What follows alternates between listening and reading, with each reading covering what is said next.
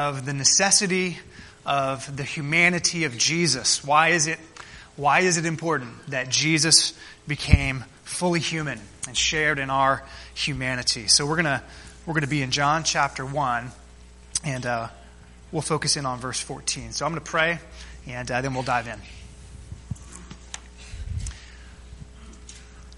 Our Father, we come to you this morning with joyful and grateful hearts. We thank you this morning for all that you are to us and for us. We thank you that you are a gracious God. We thank you that you are a God of truth. We thank you for your goodness and your faithfulness to us. We thank you for your word. We thank you for your power and for your patience. We thank you that you are a merciful God, and yet you are just. We thank you especially this season for the incarnation of your Son, Jesus Christ. We thank you that you are a God who speaks, that you are a God who reveals yourself to us, that you are not silent, that we can know you and that we can know who you are. Thank you, as the writer of Hebrews tells us, that long ago, at many times and in many ways, you spoke to our fathers by the prophets. But in these, Father, in these last days, you have spoken to us by your Son. We thank you that in ages past you have spoken in a multitude of ways, in visions and in dreams, in revelation and theophanies, through the prophets and in the Scriptures. And we thank you that now, in these last days, you have revealed yourself to us. You have spoken to us by your eternal word, by the Son of God, whom he goes on to say, whom you appointed the heir of all things, through whom you also created the world. We thank you, Jesus, that you are the radiance of the glory of God, and that you are the exact imprint of his nature, and that you uphold the universe by the word of your power. We praise you and thank you. And we ask now that you would speak afresh through your Spirit as we turn to his inspired word. And we ask that we would see your glory afresh. And all of God's people said, Amen. Amen. The story is once told of a little boy who was looking up into the starry night sky, and he asked his mom a very simple question. He said, "Mom, is God up there? Is God up there?" And of course she assured him that he was. And so the youngster then replied, "Well, wouldn't it be nice if he would just peek his head out a bit and just let us see him?" You know what the boy didn't quite get was that God has let us see him in the person of his Son, Jesus Christ. We don't have to guess what God is like. He's revealed himself to us in the person of Jesus at the Incarnation. And that's why the angel told Joseph, "Behold, the virgin will conceive and bear a son, and they will call his name Emmanuel," which means God with us. Jesus had to be fully human. We've seen in parts 1 and 2 of our sermon series. First of all, he had to be fully human in order to live for us. We saw last week that he had to be fully human in order to die for us. And this morning, as we dive into John chapter 1, verse 14, we'll see that Jesus had to be fully human in order to reveal who God is to us, in order to be Emmanuel, in order to be God with us so that we could know God. The British pastor, theologian, John Wesley, he was once described as being the best loved man in all of England. You'll see on the screen behind me, there's a monument both to he and his brother in Westminster Abbey. And apparently, as the story goes, his dying words as he was on his deathbed, preparing to meet his Savior, his dying words, which are then inscribed on this monument, go this way. Apparently, he said with his last breaths, the best of it all is that God is with us. His brother Charles, who is lesser known than he, was a prolific hymn writer. In fact, you may have heard this little Christmas tune, Hark the Herald Angels Sing. Well, his brother Charles, who is portrayed on the monument there, wrote that. And in that beautiful hymn that we sing around this time of year, he speaks of the incarnation of Jesus with beautiful sort of poetic language.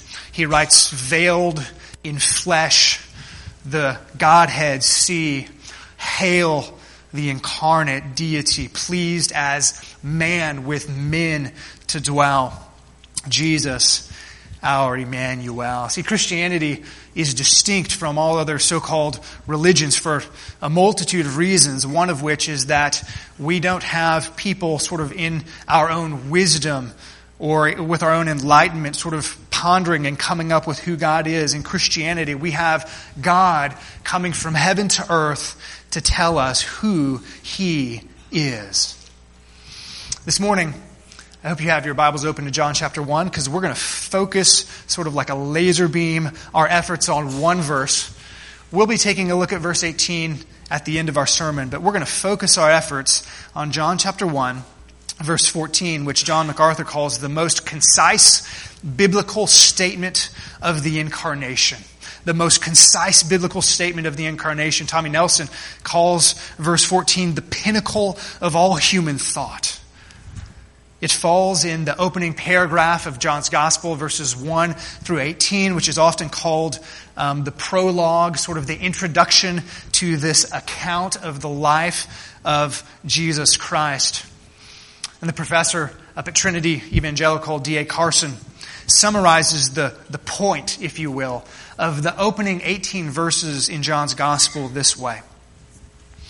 He says, "But supremely, the prologue summarizes how the Word, which was with God in the very beginning, came into the sphere of time, history, tangibility. In other words, how the Son of God was sent into the world to become the Jesus of history, so that the glory and grace of God might be uniquely and perfectly disclosed." The rest of the book, he writes, is nothing other than the expansion of that theme. In other words, what is the point of John's prologue? What is the point of John's gospel? What is the point of verse 14? Well, you could sum it up by saying that Jesus came to reveal God to us. And so as we take a look at verse 14, we'll sort of look at it in three movements. The first half of verse 14 shows us the picture of the Incarnation.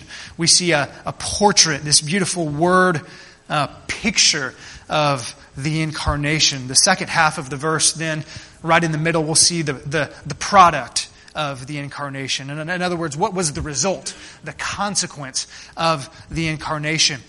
And then we'll close at the tail end of the verse with the paradox of the Incarnation, sort of asking the question, so what? What are we supposed to do with the reality which is the incarnation of Jesus Christ? The picture and the product and the paradox. So let's just begin by reading our verse once again, sort of focusing in on verse 14. And then we'll unpack it phrase by phrase. Once again, John writes, "And the Word became flesh and dwelt among us, and we have seen His glory. Glory as of the only Son from the Father, full of grace and truth." So let's begin with the picture of the Incarnation. We'll take it line by line, phrase by phrase, as we begin with what I'll call the subject of the Incarnation. What is the Incarnation all about? Who is the subject of the Incarnation? Who does the incarnating, if you will? Well, we see it at the very beginning of the verse in the three words, "and the Word." The verse begins with a beautiful picture of Jesus' incarnation. And the Word became flesh, and He dwelt among us. And so the first question as we dive into our verse has to be this: who or what is this Word, right? Who or what is this Word? You may notice your Bible has it capitalized, which is the translator's way of saying this is an important person, right? This is no ordinary word. So who is this word? Well, I hope you have your Bibles open to John, because I want to direct your attention to verses 1 through 3. In the beginning was the Word, and the Word was with God, and the Word was God. He was with God in the beginning. Through Him, all things were made. Without Him, nothing was made that has been made. In Him was life, and that life was the light of all mankind. So who is this Word, the subject of the Incarnation? Well, very quickly, we see just a few things about this Word from John 1 through 3. Number one, we see that He existed when? In the beginning, right? Those words likely, hopefully, sound familiar to you, right? Because when you open your Bible in Genesis, you'll find those words, right? John echoes Genesis chapter 1, the creation account, and he says, in the beginning was the Word. He tells us that Jesus already existed at the moment of creation because, friends, as the eternal God, He has always existed. Number two, we learn not only that He was in the beginning, but we learn as we continue in verse 1 that the Word was with God. He was with God. This is a relational term. John tells us that Jesus, this Word, was not only present the moment of creation, but He was in relationship with God. He was with God. Number three, verse 1, we see that He was not only in the beginning, we see that not only was He with God, but that He Himself was what? God. That He Himself was God, meaning that Jesus, as deity, shares the divine nature with God the Father. As we look at verse 3, we see that Jesus is the agent of all creation. For all things were made through Him. And so we go back to the beginning question. John asserts in verse 14, and the Word. Who is that Word? He's the ever-existent Word, the ever-present with the Father Word. He is the Word who shares the same essence as the Father Word. He is the Creator of all things Word. It is that Word, the subject of the Incarnation. It is that Word, Jesus, that what? Well, we move from the subject of the Incarnation to the substance of the Incarnation. John writes, and the Word became, you say it, what? Flesh. The Word became flesh and dwelt among us. Simply put, He became human, truly human, fully human. Now, I just want to ponder what John writes under the inspiration of the Holy Spirit, because John could have chosen different words. John could have said, and the Word became man. He could have said that, and it would have been accurate. He could have said the Word took on a human body, and he could have said that, and it would have been accurate, but that's not what he says. He uses a word that is meant, I believe, to jar us. It's meant to jar us, to sort of wake us up with its bluntness, right? He says the Word became what? Flesh. God the Son, the eternal Son, took on skin and bones and ligaments and muscle and blood and everything else that's associated with this body of ours. He took on our full human nature, sin excluded. Pastor Stephen Cole comments on this little phrase, the Word became flesh, and he says this. He says, John 1:14 is one of the most wonderful and yet unfathomable verses in the Bible. How can God, who is Spirit, become human flesh? How can the eternal become temporal? How can the unchangeable God take on a human body subject to change? How can the immortal die as a substitute for our sins? How can the man Jesus, who John saw, also be the eternal creator of the universe? Unfathomable indeed. He says, but in spite of the incomprehensible mystery, it is what the Bible declares. And so in this picture of the Incarnation, we see the subject of the Incarnation is Jesus, the eternal Word who is in the beginning, who is with God, who himself was God, who is the agent of all things. That Word, well, we see the substance of the Incarnation. It was that Word who became flesh. Thirdly, we see the symbol of the Incarnation. Here, as we continue in verse 14, John introduces what is the first of two Old Testament images, Old Testament pictures, symbols, if you will, to help us understand what was going on when Jesus became a man. We'll pick it up from the beginning. And the Word became flesh, and then John writes, and dwelt among us. The Incarnation is further explained here by this Old Testament image, this picture. The ESV here, which translates, he dwelt among us, is literally, and the Word became flesh and tabernacled. Are you familiar with that term? If you are familiar with your Bible at all, if you've read through some of the Old Testament, then that word should ring true to you. The tabernacle. Oh, that's something that was in the Old Testament, right? The Word became flesh and tabernacled among us. It, of course, recalls the time of Israel's wilderness experience where God's presence, His dwelling, if you will, He chose to manifest His presence in this thing called the tabernacle, this sort of temporary, you could move it from place to place, dwelling of God.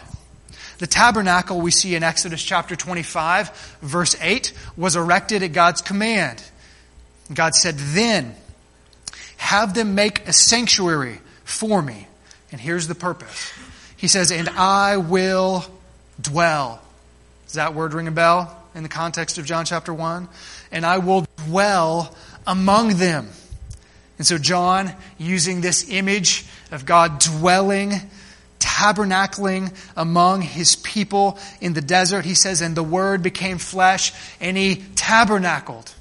He dwelt among us. Interestingly enough, the tabernacle was made in part of animal skins. In fact, the Holy of Holies, where God's particular holiness, His presence was said to dwell in the Holy of Holies. It was made of animal skins. And so John, I think, says that God came in the person of Jesus to dwell amongst us once again, but not with the skin of animals, right? But with what kind of skin? With human skin. He came to dwell, tabernacle among us. And so we see in the first half of verse 14 the picture of the Incarnation. But what then is the result of it? And so the eternal Word added humanity to His divinity, and He tabernacled among us. He dwelt among us. And what was the consequence of that? What was the product of that?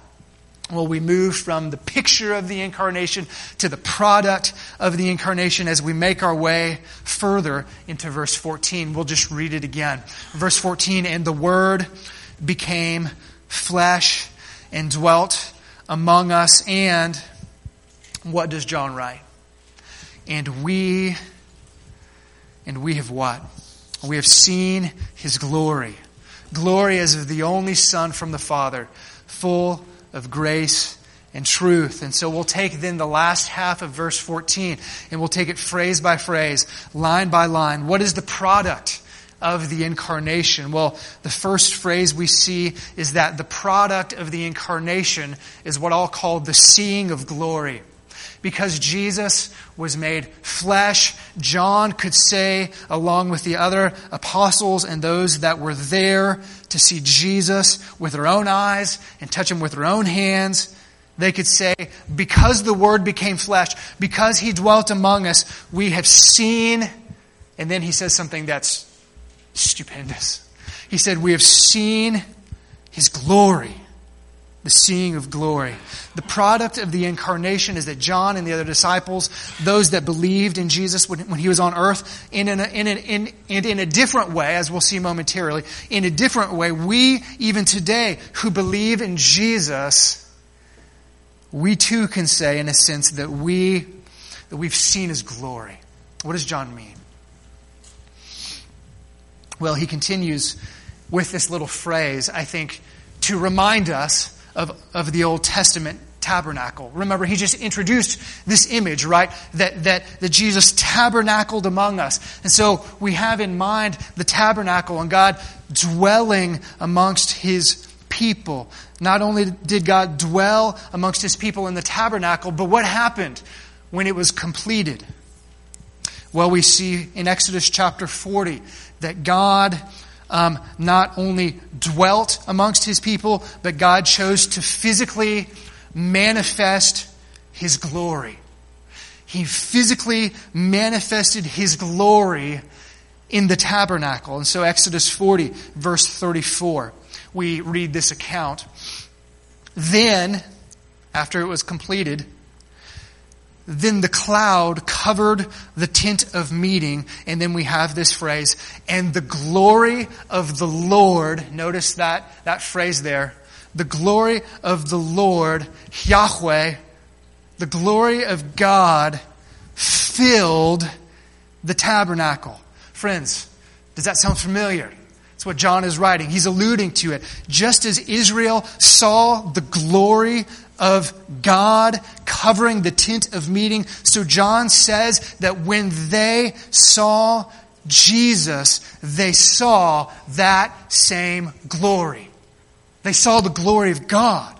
That same God they saw in the face of Jesus. In John's gospel, we see that Jesus chiefly displays his glory through his miracles. In fact, if you read the Gospel of John, you'll see that it's structured, for the most part, around 7 miracles, which he calls signs. Signs that are meant to reveal the glory of Jesus. So the first is found in John chapter 2, verse 11. What Jesus did here in Cana of Galilee, remember the first miracle, water into wine. What Jesus did here in Cana of Galilee was the first of the signs through which he revealed his what, church? His glory. He revealed his glory there. And the disciples, as a result, did what? They believed in him, right? They saw who he was. They saw his glory. And as a result, they believed. But in maybe a deeper sense, the glory of God in the person of Jesus was revealed at the cross. As we move on, when Judas went out to betray Jesus, Jesus said these words. He says, "Now is the Son of Man glorified, and God is glorified in him." And so because of the incarnation, believers in Jesus see the glory of God. But the question then becomes, where does that glory come from? Where does it come from? Well, let's just walk through the tail end of verse 14. The product of the incarnation is the seeing of glory. And we have seen his glory. What type of glory? Where's it come from? Well, John answers as he shows us the source of that glory. He says, and we have seen his glory as of the only Son from the Father. The term here translated by the ESV, which I'm using this morning, the only Son. Glory as of the only Son. It means something like this. Glory as of the one and only Son. Glory as of the unique Son from the Father. Older translations at one time once rendered this only begotten. You may be familiar with that phrase. It's not the best translation, and so I didn't use it, right? That was sort of an older translation, and it wasn't using the best information. The translations like the ESV here or the NIV, which reads, glory as of the one and only Son. That is what this word in Greek means. It means, John is telling us that Jesus is the only Son. He's the unique Son of God in a way that no one else is. It points us to the fact that He and He alone has this unique relationship with the Father as the eternal Son.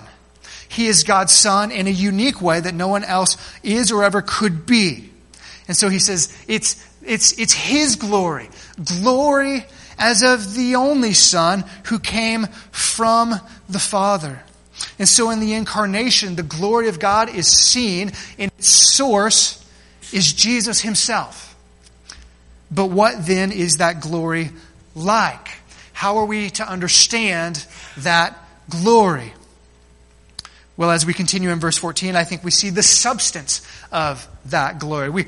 The product then of the Incarnation is we see glory, and the source of that glory is said to be Jesus' glory, the unique Son from the Father.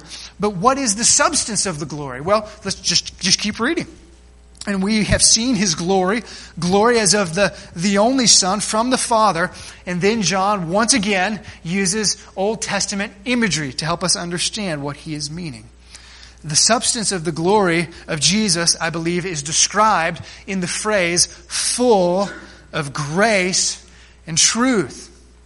I think his initial readers, in particular if they were Jewish Christians, I think they would have understood the allusion almost immediately, because the allusion directs our attention back to Exodus chapter 33.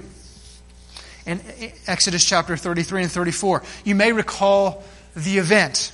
In Exodus chapter 33, Moses is so bold as to ask God, you remember what he asks him?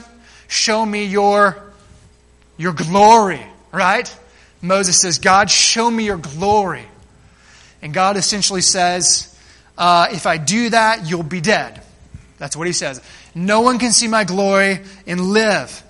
But he says, I will hide you in the cleft of the rock. I'll cover you with my hand, and I'll pass by so that you can see my back, right?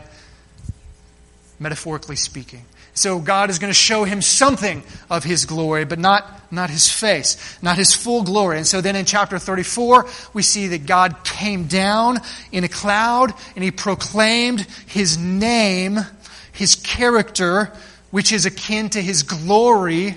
Notice the link in that passage. Show me your glory. And what does God do? He reveals who He is to Moses. This is my name.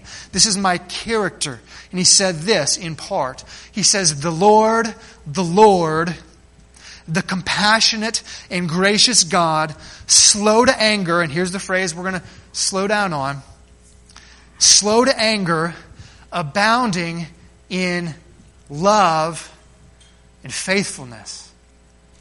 Abounding in love and faithfulness. This is my glory, Moses. This is my character. This is who I am. I'm abounding in two things, love and faithfulness. The first word in Hebrew is hesed, which it has been translated in a lot of different ways. It can mean God's loyal love. It oftentimes is translated God's mercy. Here, obviously, it's translated love, right? Abounding in love.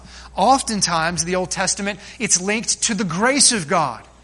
And so he says, I'm abounding in love. I'm abounding in mercy. I'm abounding in grace.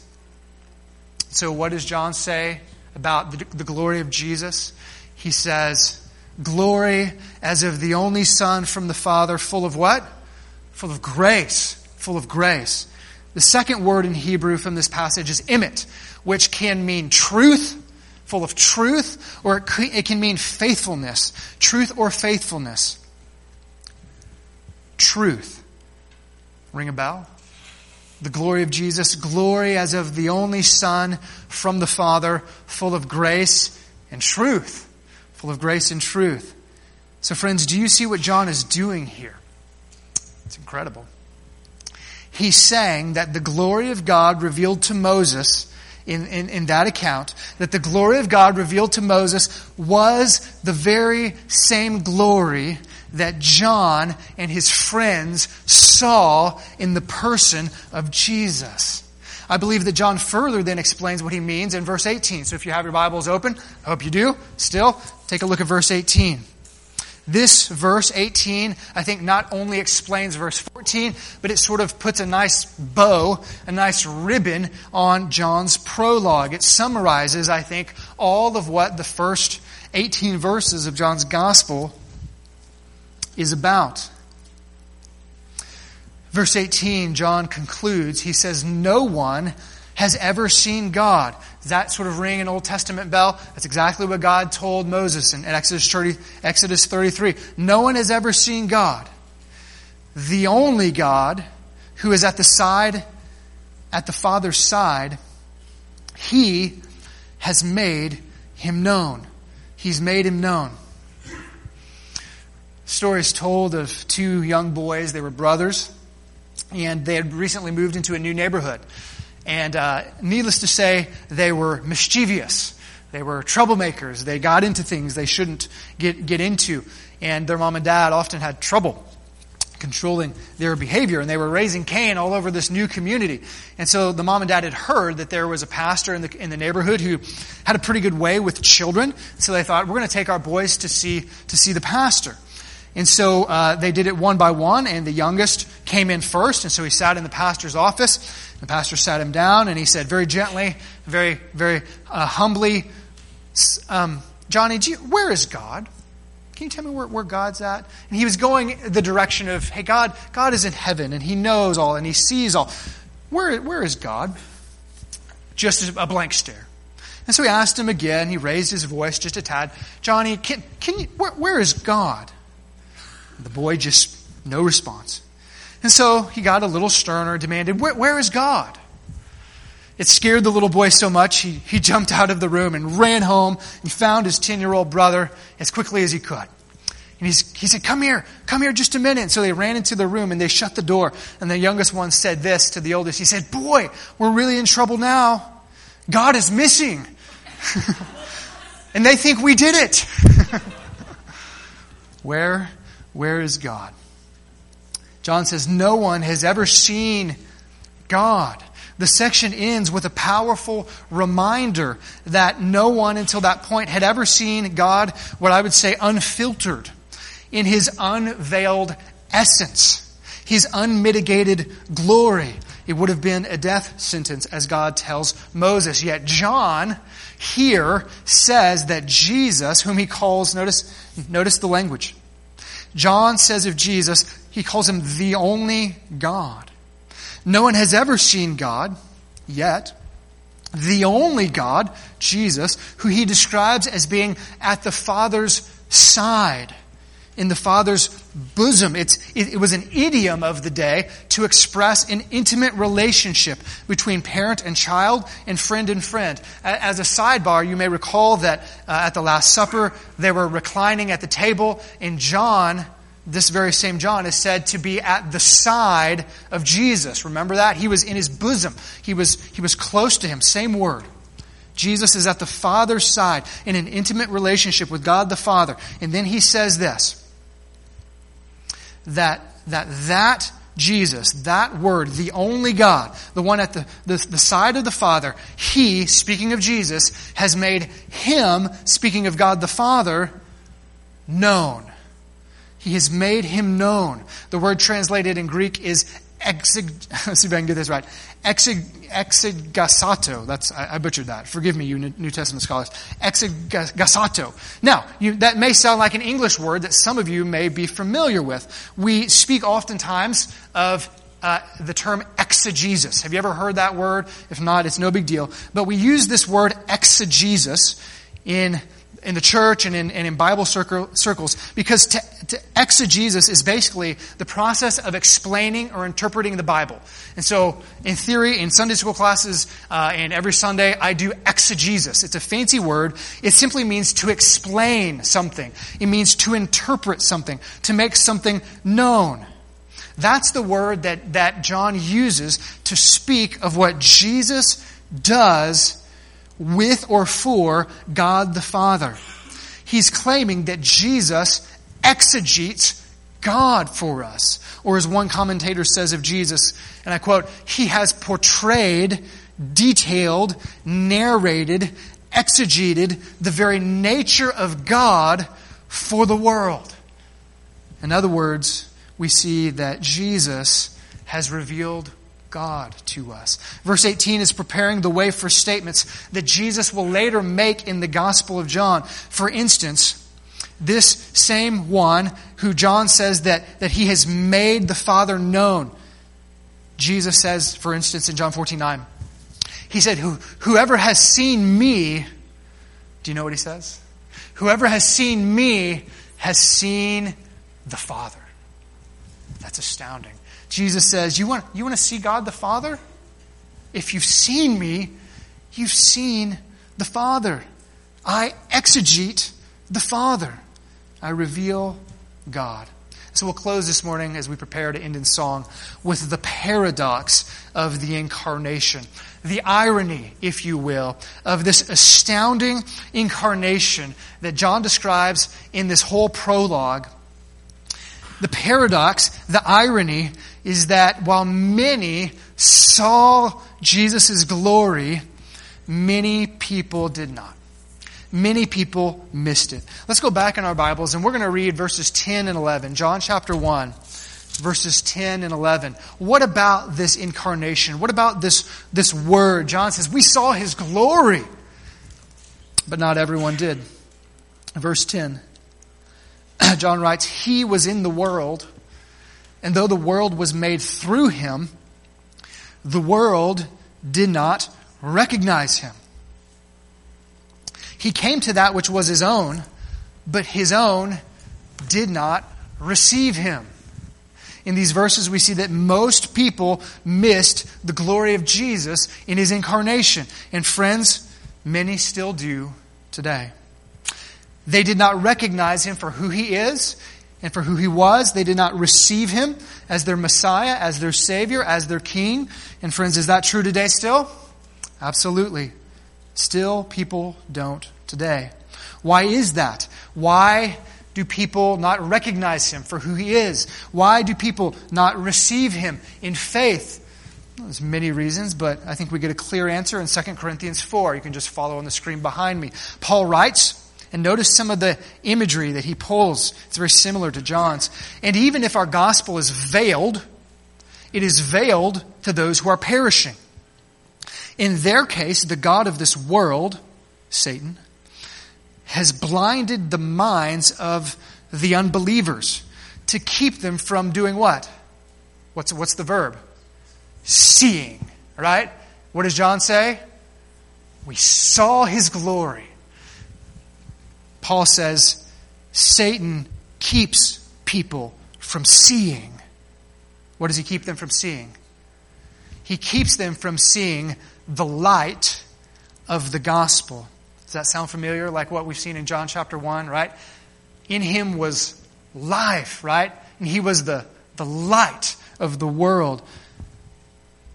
To keep them from seeing the light of the gospel, of the glory of Christ, who is the image of God. And so why do people not recognize Him? Why do they miss Him? Why do they not see His glory? It's because their eyes are blind. Because there is a veil over their eyes. They don't see the light of the gospel. They don't see the glory of Jesus. But what about those who do? Let's take a look again in John chapter 1. There are those who do. Verses 12 and 13. John writes, Yet to all who did receive Him, to those who believed in His name, He gave the right to become children of God. Children but not born of natural descent, nor of human decision, or of a husband's will, but born of God. And so here we see in verses 12 through 13 that some people do see the glory of God. Some people do receive Him. Some people do believe in His name, and they have the right to become His children. There were and still are today those who do receive Him. They do believe. Their eyes are open. They can see Him for who He is and for what He's done. Why? Why can they see? Well, I think the answer given in these verses is simply that it is an act of God. It's an act of God. We are given eyes of faith to see it, born of God.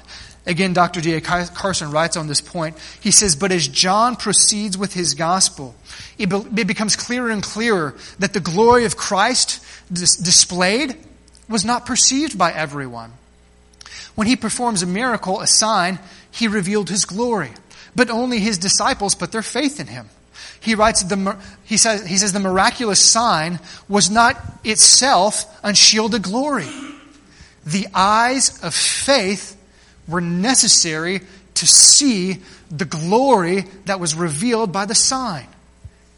As the book progresses, the revelation of Jesus' glory is especially tied to Jesus' cross and the exaltation that ensues. He says, and certainly only those who have faith see the glory of God in the Word made flesh in events such as these. And so the question we'll close with as we prepare to pray and to sing about Emmanuel, God with us, this is the question. It's a simple one. Have you seen His glory? Have you seen the glory of Jesus? Do you have eyes of faith to see who He is and to respond by believing in His name, by receiving Him? Jesus came to reveal God to us, to show us His glory. The question is, have you seen it? Dan, would you come pray for us? And we'll prepare to close in song. Grab the mic. Heavenly Father, what a mighty and amazing thing you've done to come down from your perfect place in heaven, to dwell among us with human flesh, and to be a part of us, Lord. Father, you came down to show yourself so that we could see just a glimpse of what you are really like. Father, you came down from heaven to die for us. You died for a death that we could never repay. You took our place simply because you love us and you want us to spend eternity with you. Lord, it is an amazing thing. Your birth, your death, and your resurrection. Father, we thank you for that gift. We look forward to seeing you again. And we thank you for this Christmas season that we can celebrate God with us.